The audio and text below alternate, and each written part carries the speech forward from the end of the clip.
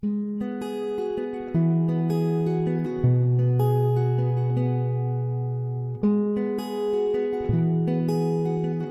Hope Church.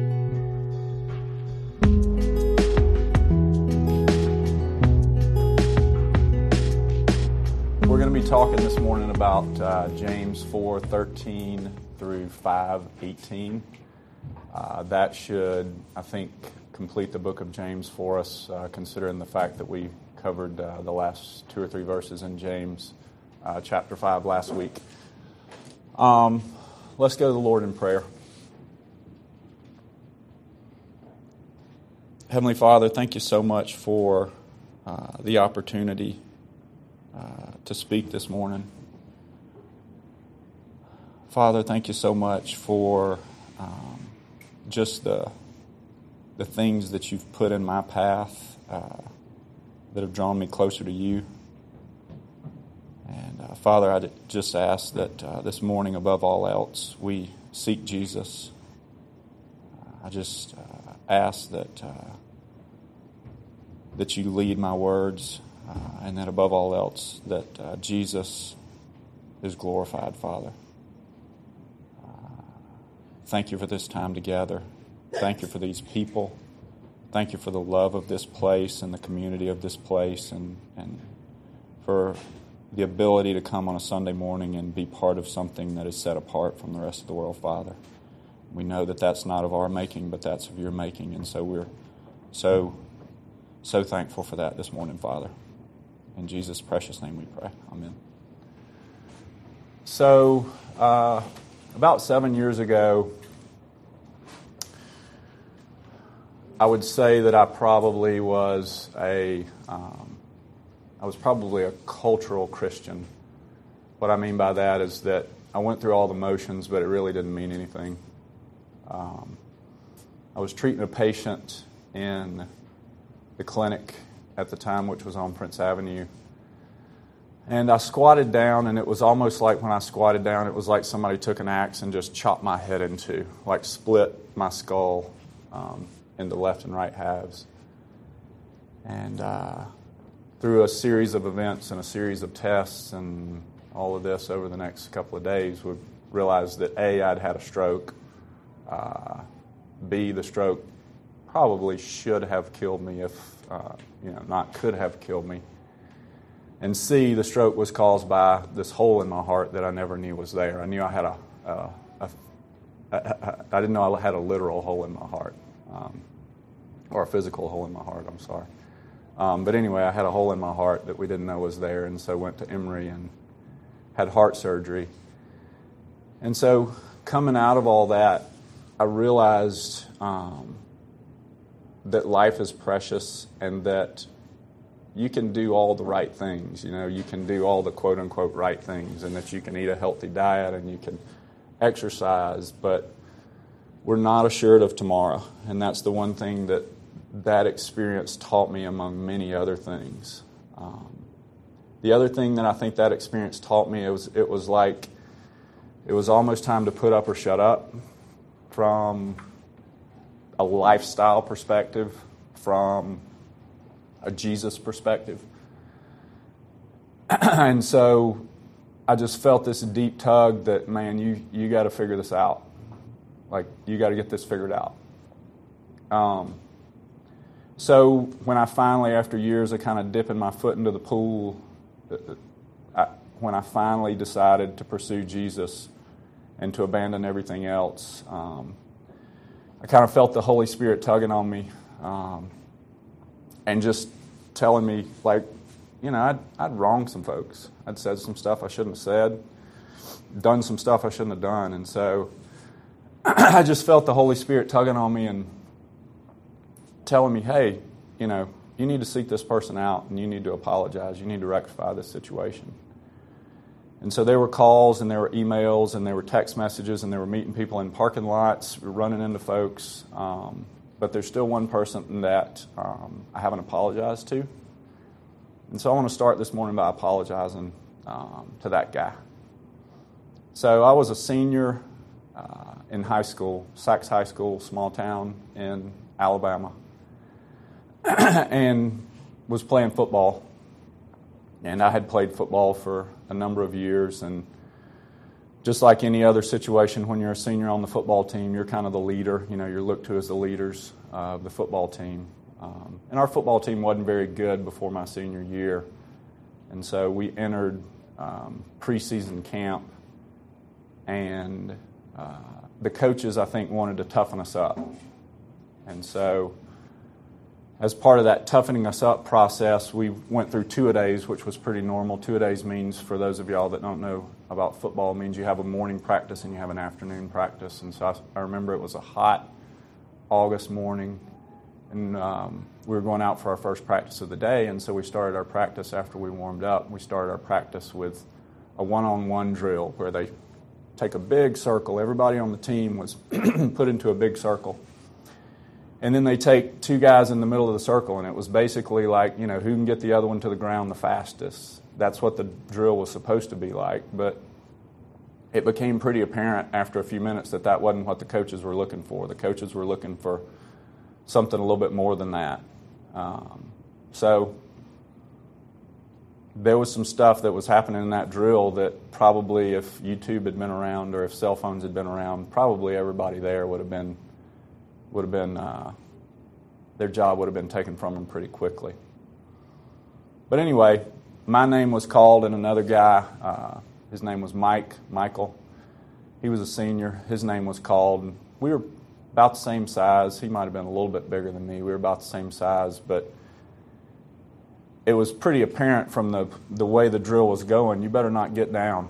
Like, you better not get down unless you want to get beaten pretty good. You better not get down. And so Michael and I went after each other for a few minutes, and it was kind of a stalemate, and I think that's probably what the coaches weren't looking for. So they kept me in there, and they brought in this young kid. The kid's name was Alfonso. We all called him Alf.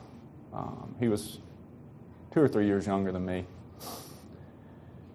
I don't really remember much about Alf other than remembering that day. I don't really remember much about Alf other than knowing that I don't think he had many friends. I don't remember much about Alf other than the fact that once that whistle blew, I went after him like there was no tomorrow. And got him on the ground and, did whatever I felt like was appropriate at the time.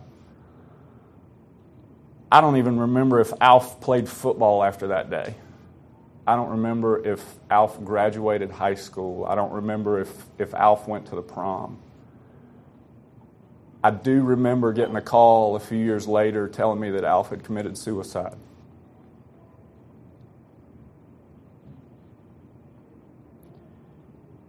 I don't know if what I did caused him to commit suicide. I don't know if that was one event in the span of many terrible events in Alf's life. But in front of you guys this morning, I want to tell Alf I'm sorry. In front of you guys this morning, I want to look to my kids and say, when I challenge you to stand up for what you believe in, when I challenge you to be different, it's because of the mistakes that I've made. I had the opportunity that day to stand up for what I knew to be right. I knew that wasn't right. I had the opportunity that day to stand up for what I knew to be right. And imagine the difference that I could have made. Imagine the difference that I could have made if I'd have put my arm around him, said no. Imagine the difference I'd have made if I'd have laid down for him and let him, work me over. So, Alf, I'm sorry. I'm sorry that I wasn't man enough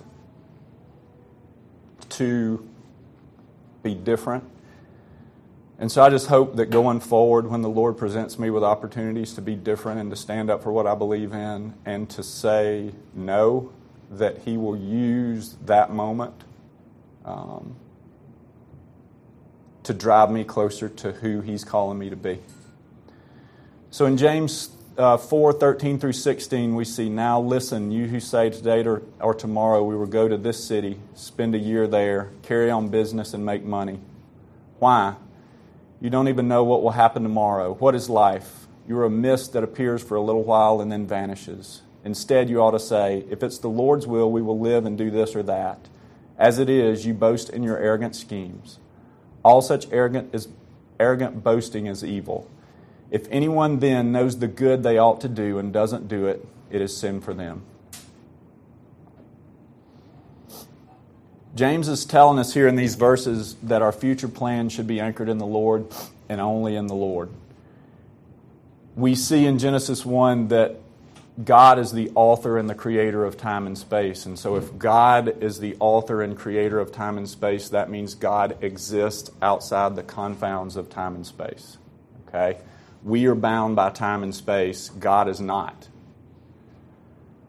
That's why when Jesus died on the cross, He died on the cross with full knowledge that there would be this guy, this bald-headed guy walking around named Jimbo who would need Him. So Jesus stepped in at that point in time, having full well of how this thing began and how this thing's going to end. So if God exists outside the constraints of time and space, His knowledge is all-encompassing. God knows the full story. We are, as humans, confined, and our decision making is not based. Our decision making that is not based in prayer is a reflection of the short-sightedness of the constraints that we are in this time and space continuum. Prayerful decision making allows us a glimpse into a bigger picture, and I think that that's what James is encouraging us to do here. Is to be prayerful in our decision making, because when we are prayerful in our decision making, that allows us to tap into the timelessness of God. That allows us to tap into the knowledge base that is God.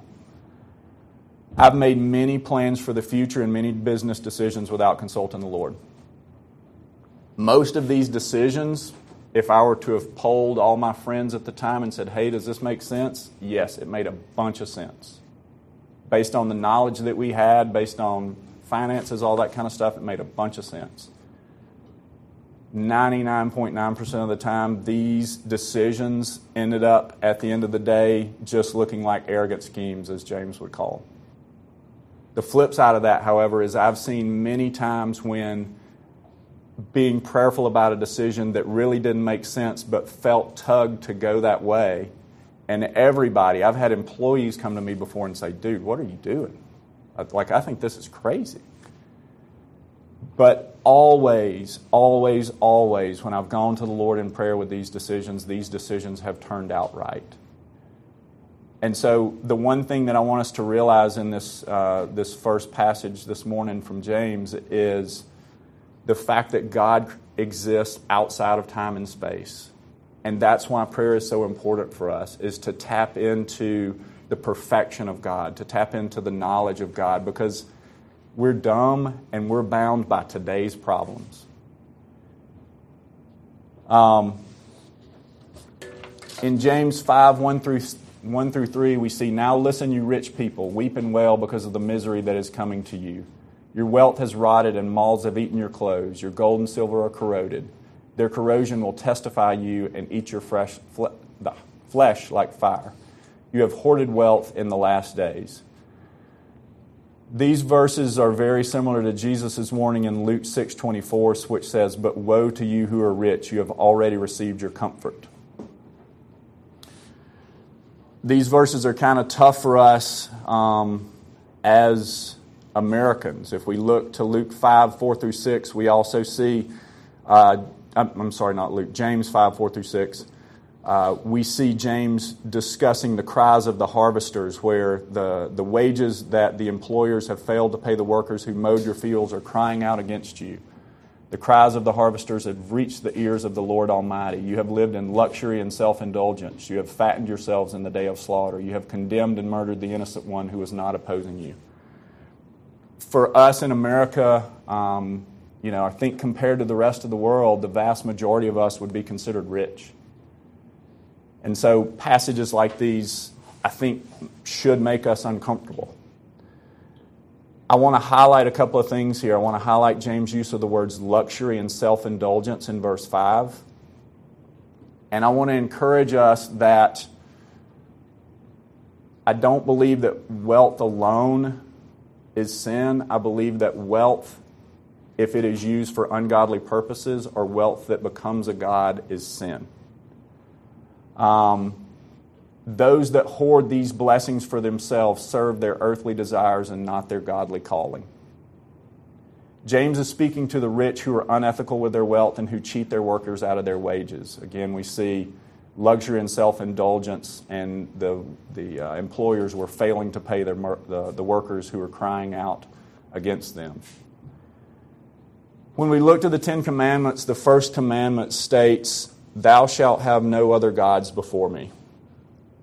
I remember when, I'm in vacation Bible school and I'm 9 or 10 years old and you're going through the list of the Ten Commandments. On initial inspection, I'm pretty good with that one.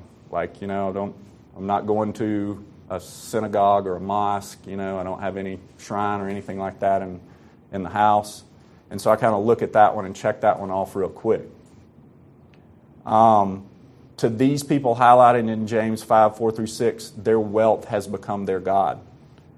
A god is not necessarily something that we worship at an altar or in a church or in a mosque or in a synagogue. A god is the first thing that we think about in the morning. A god is the last thing that we think about before we go to bed.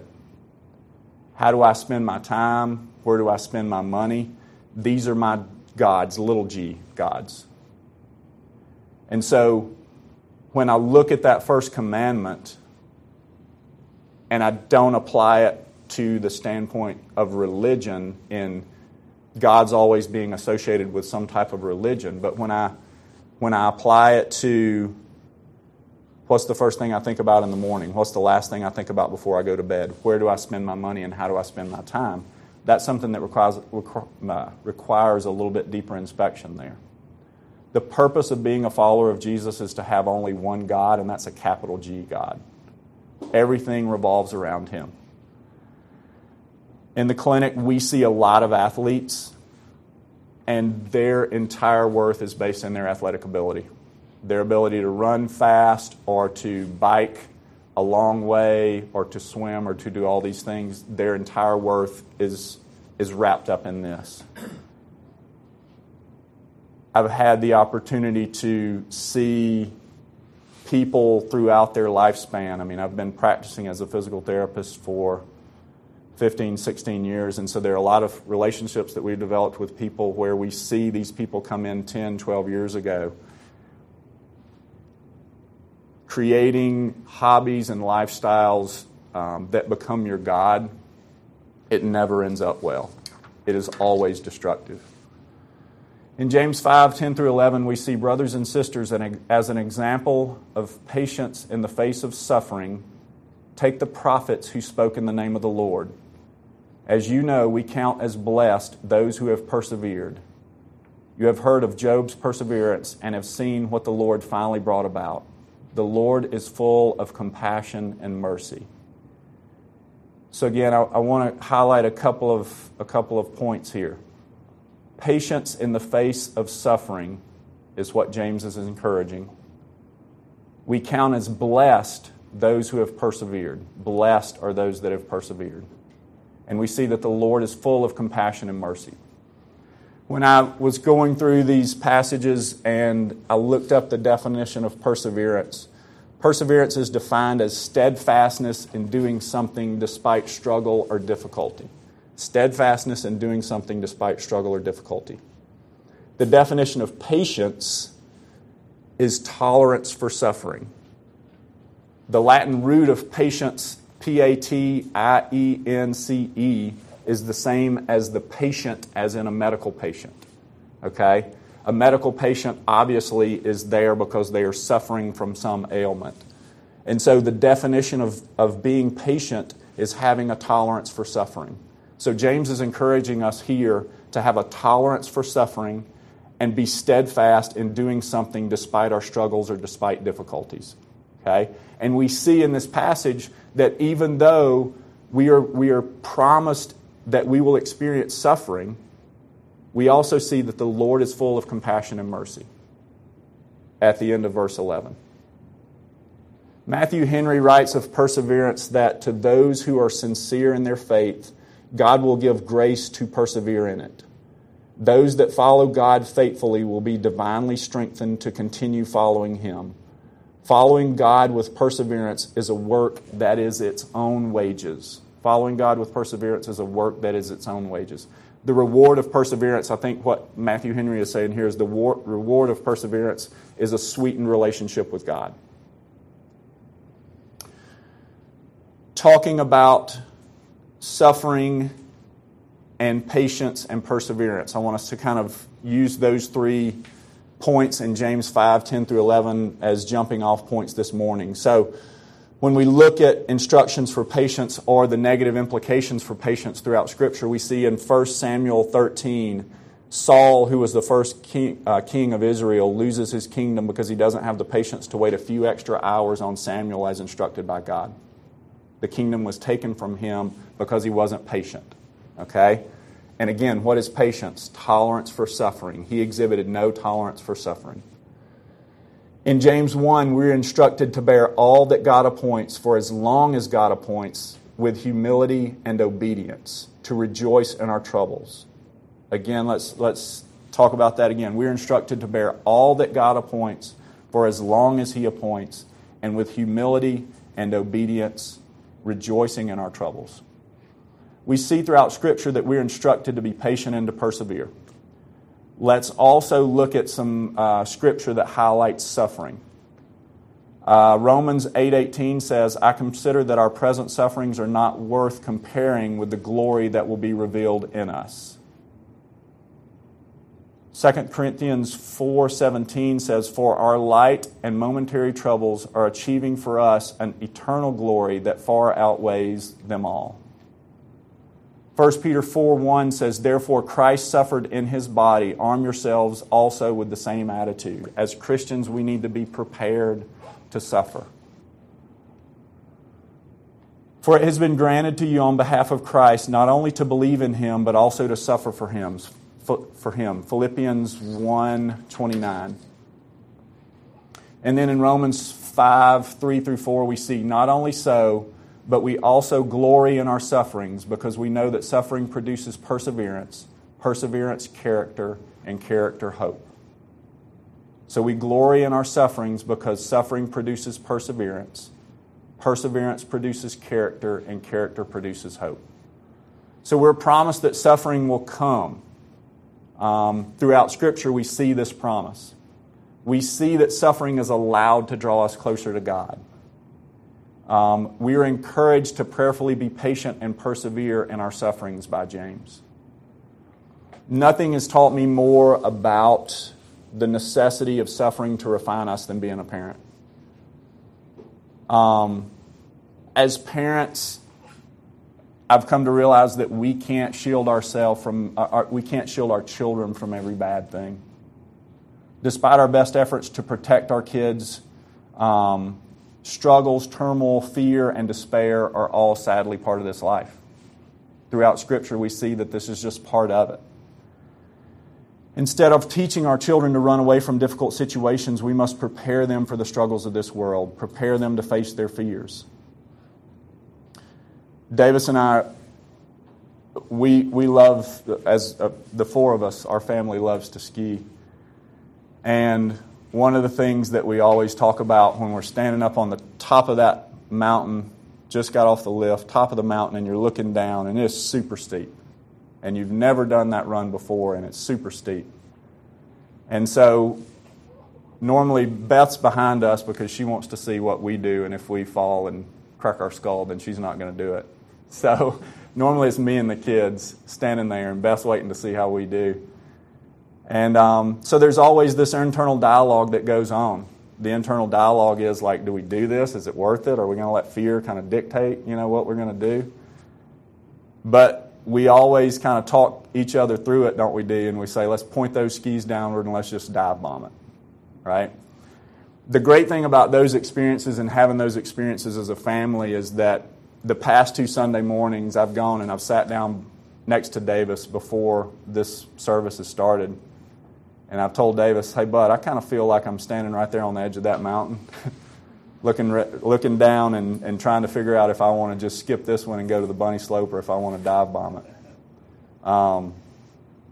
So instead of teaching our children to run away from difficult situations, we must prepare them for the struggles of this world, prepare them to face their fears, using the struggles, fear, turmoil, and despair to drive them into a closer, more intimate relationship with God. If we agree that a good parent allows their child to experience difficult times, doesn't cause them to experience difficult times, but actually allows them to experience difficult times, how much more should we expect God to allow suffering to define us and to refine us? Why are difficult times required? Let's look into Scripture and try to figure out why difficult times are required. God does not desire for us to suffer, but suffering became a necessary part of life when sin entered the world. Because of our sinful nature, we are separated from God. This separation is the root of sin and is the root of suffering. God does not desire for us to suffer, but allows for us to suffer to draw us closer to Him. He allows it so that we are drawn closer to Him. I started off with the story of my stroke this morning because God allowed me to suffer a stroke and heart surgery to draw me closer to Him. Absolutely. Absolutely. And prior to that event, there were a couple of knocks on the door that I would consider suffering, and I would now say it was God trying to call me closer to Him. It was not God's plan for us to suffer. It was Adam's plan for us to suffer. I'm sure that our suffering pains God, much like seeing my child struggle with a bully, a fear-provoking experience, or a bad decision pains me. But the end result of the suffering is hopefully refinement and sharpening, if we allow it to be used to glorify God and His purposes. As followers of Jesus, we are not promised to never experience fear, anxiety, or difficult times. We are told to be strong in the face of difficult situations.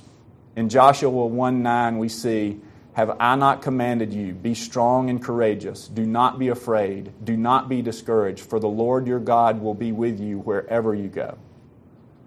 So we know that suffering will come. How should we face our suffering? How do we face sufferings in this life? There are two stories that highlight the role of sin in our suffering and offer two very different responses to fear and suffering. These two stories are Adam in the Garden of Eden and Jesus in the Garden of Gethsemane. And so I want to talk about these stories this morning. I think it's interesting. I was really prayerful this week and kind of struggling with where to go with the message. And I was having Carrie and I run at lunch every day, and Carrie and I were talking about this, and we just started brainstorming. So I thank Carrie for kind of giving me some wisdom here. But I've heard people pontificate that at the end of time, all people will be divided into one of two groups. They're either going to be followers of Jesus or followers of Adam. Like, that's it. Either you're a follower of Jesus or you're a follower of Adam. So let's look at Adam's response in the Garden of Eden, and let's see how followers of Adam respond. Remember that after they sinned in the garden, Adam and Eve, what was the first thing they did? They hid from God. They hid from God. Their sin caused an immediate separation from God. Immediate anxiety and fear. When faced with God's perfection and their newfound knowledge of their imperfection, their newfound knowledge of good and evil, they were ashamed. Remember that as a result of turning away from God's plan, remember that Eve was cursed with intense suffering of labor. Remember that Adam was cursed and he was told that, you will be forced to toil in pain to produce a crop from the ground that you can eat. And then remember that they would go on to see their firstborn son kill their secondborn son, and the list goes on and on.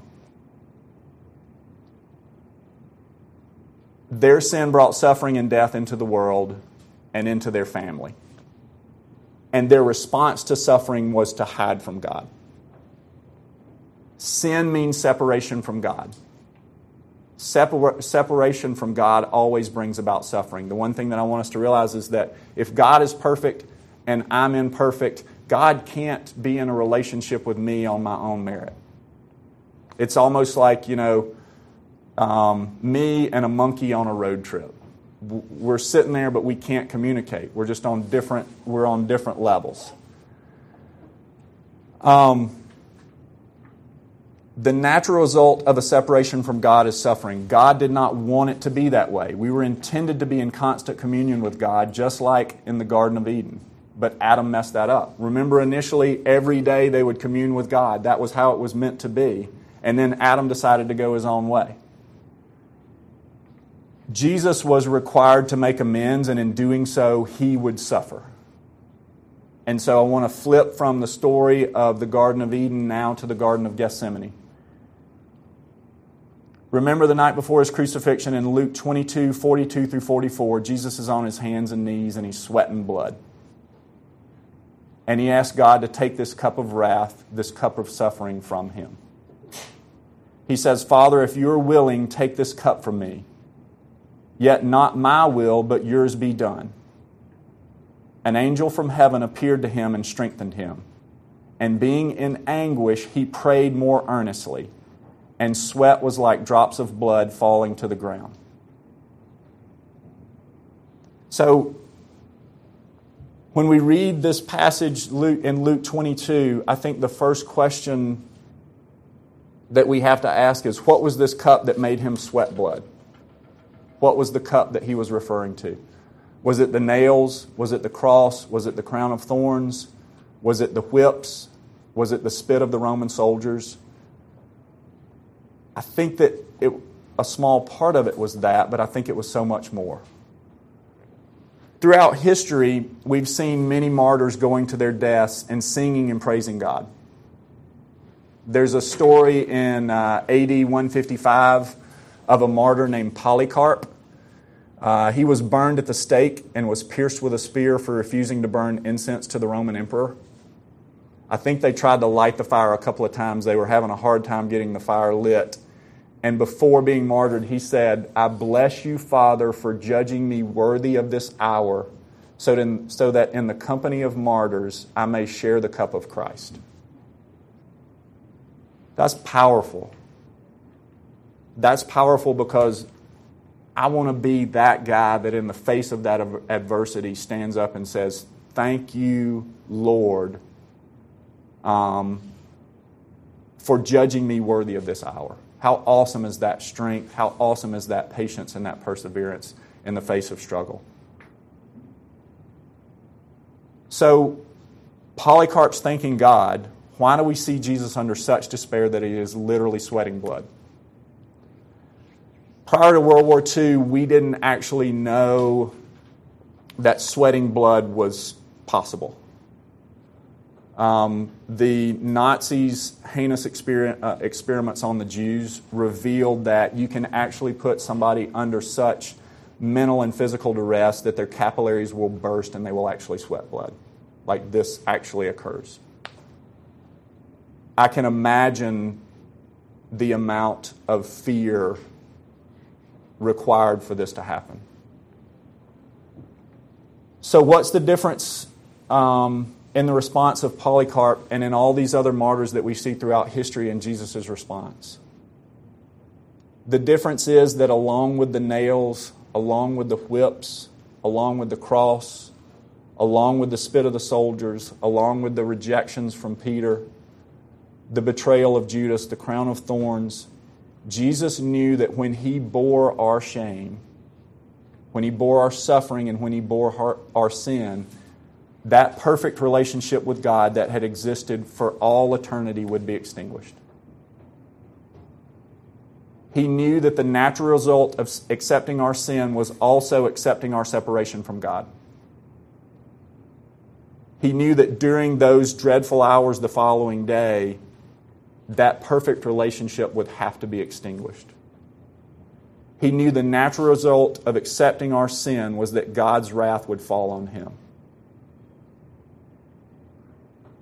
This caused immense despair.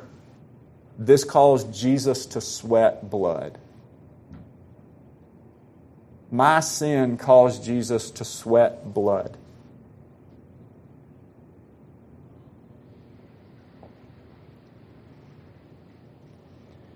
Isn't this elective separation why we see him cry out from the cross in Matthew 27:46, my God, why have you forsaken me? That perfect relationship had to be extinguished because of our sin.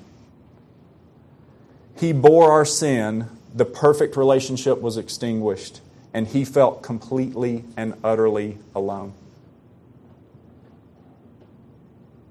You see, God in his perfection cannot and will not be in relationship with sin. He just can't do it. When Jesus took our sin, he also took our separation. He was perfect, but he became imperfect for us. He was perfect, and he became imperfect for me. Let's look, though, that despite his fear, despite the suffering and the separation from God that was to come, he was not deterred. We see with Adam, what did Adam do? Adam went and hid. What did Jesus do? Jesus went immediately to God and prayed, and immediately to God and prayed more fervently. But he ended his prayer with, not my will be done, but your will be done.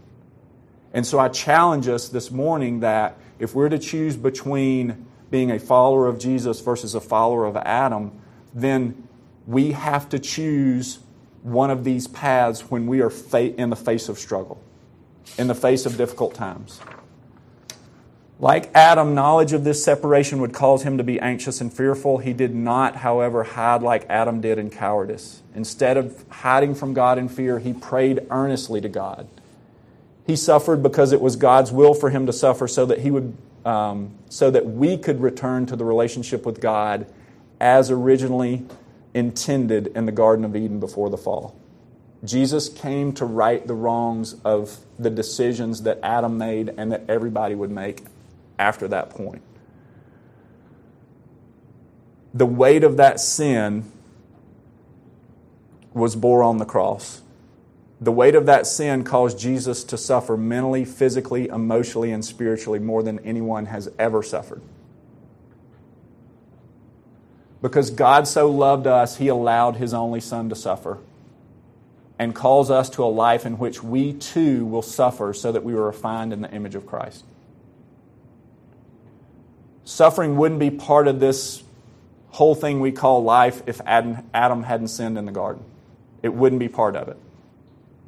Fear and anxiety and separation from God wouldn't be part of this thing we call life had Adam not sinned. Were it not for the imperfection of Adam passed on to each and every one of us, Jesus wouldn't have had to suffer at the cross. If we are to become less imperfect and more like God created us to be, we must use our suffering to draw us closer to God. Suffering is inevitable. Suffering is absolutely inevitable. That's the thing that I've lived long enough to know that bad times are going to come. But I want us to rest assured this morning that there's no amount of earthly suffering that will ever compare to what Jesus endured.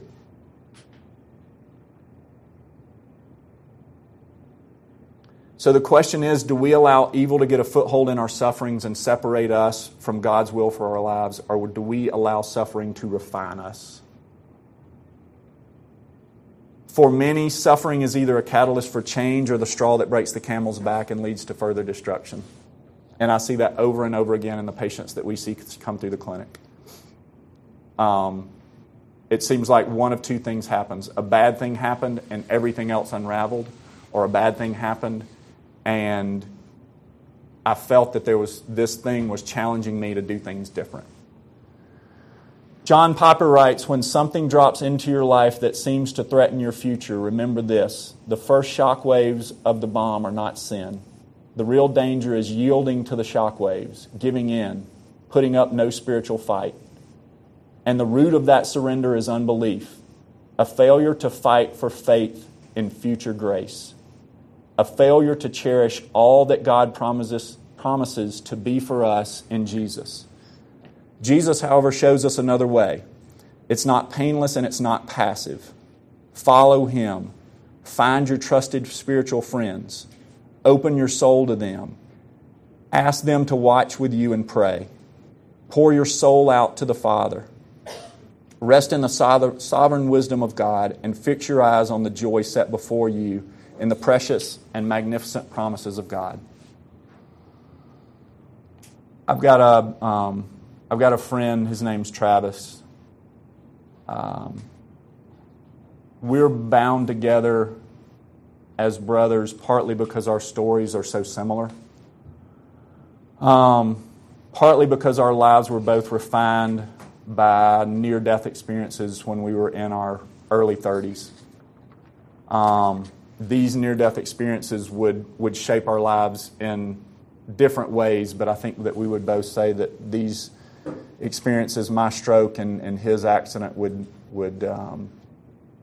be kind of the defining moment in our lives. Travis came into me, into the PT clinic 6 years ago, I guess. And the minute Travis and I sat down and talked, it was like there was just this instant connection. And I remember that I had read prior to that time, as I was kind of going through this transformation process, or the Lord was calling me to go through this transformation process of like being all in or all out. I had read that the quote was, "God is willing to do anything in this life to secure me for an eternity." And so I shared that sentiment with Travis a few moments after we met, and we've been friends ever since. I want to tell you a little bit about Travis's story, but I also want to talk to Travis for just a second. If you listen to this podcast, I want you to know how much I love you. I want you to know how much I respect your daily fight and Alicia's daily fight. I want you to know how strong I think you are. I want you to know how much I want you to totally rest in Jesus. And I want you to know that one of these days I want to see you in heaven, and I want you to teach me how to fish and how to hunt, and I'm going to teach you to run, and it's going to be awesome.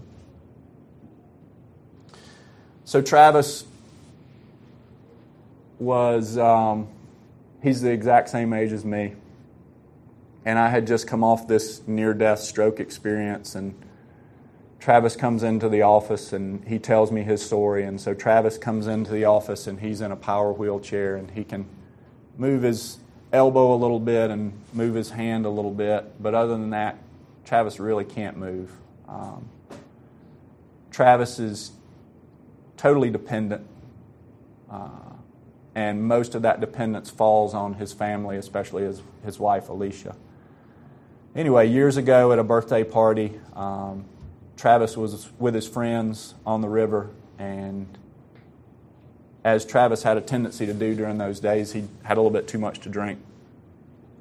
And Travis knew not to do it because he knew how shallow the water was, but it was his birthday, and he was feeling kind of good, and so he dove in head first into the river that afternoon. And he said that the minute he hit, he knew it was bad.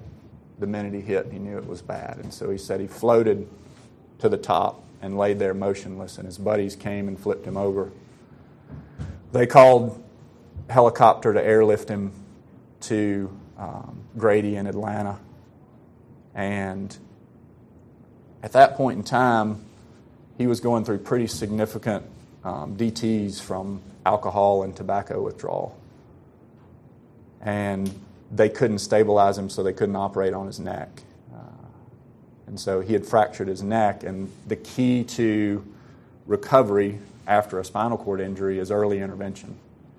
Well, they were afraid that he would lose his life if they operated on his neck, and so he laid there for a couple of days in immense pain. Not only the pain of having a fractured neck, not only the pain of not being able to move your body, but also the pain of DTs. So they would go on to stabilize the fracture, and he would spend many months in inpatient rehab and then came to see us for outpatient rehab, and he still comes to the clinic to this day. Travis would say if he were here this morning, Travis would tell you that that was the defining moment in his life. But more importantly, that was the refining moment in his life. That was the one moment where things took a change. And yes, he struggles every day. Yes, he has intense pain every day. Yes, he is totally dependent for feeding and bathing and toileting. But when I look on Travis, I don't pity Travis. When I look on Travis, Travis challenges me to be strong and to be patient and to persevere, because he's never come into the clinic and complained. He's never come in and said, "Why me?" He would say that his relationship with the Lord is so much different now than it was before. He would say his relationship with his wife is so much different now than it was before. He would say that his relationship with his family, he's gone on to get custody of their nephew, and it's just amazing to me how this guy is the leader for his family.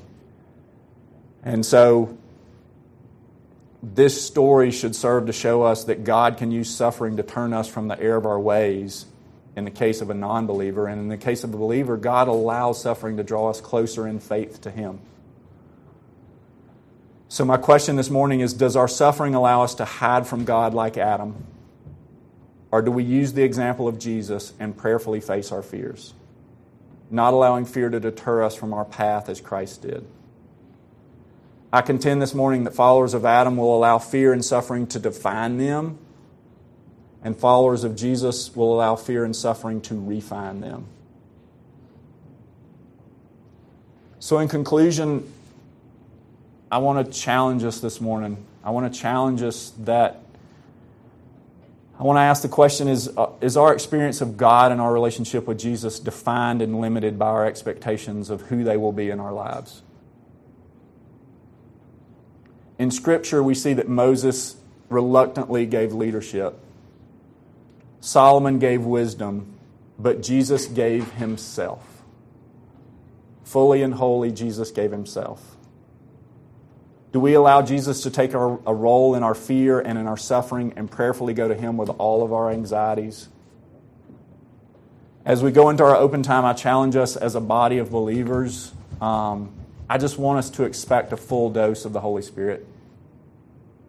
To allow Jesus to fully give Himself to us, because in the end, that's exactly what He came to do, was to give Himself fully to us. I challenge us to strip away the evil that gets in our heads and our hearts and tells us no when we feel the tug of the Spirit this morning. And I just challenge you that if you feel the tug of the Spirit in open time, I just challenge you to move. I challenge us to allow the Spirit to move in us and move in this place so that God can be glorified. Let's go to God in prayer.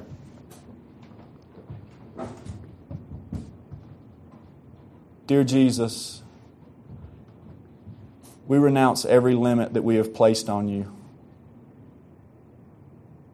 We renounce every limit that we have placed on You in our lives, dear Jesus. We break those limitations this morning. We renounce them, Father. We revoke them. Forgive us, Jesus, for restraining You, for putting You in a box. We give You full permission to be Yourself with us, dear Jesus. We ask for You, Lord, the real You. We give You total access to every aspect of our lives, dear Father. Come in, Lord. Please reveal Yourself to us. Change us, Father. Refine us. Meet us where we are. Calm our fears and allow us to face the fears and struggles of this life with patience, perseverance, and strength. In Jesus' name we pray. Amen.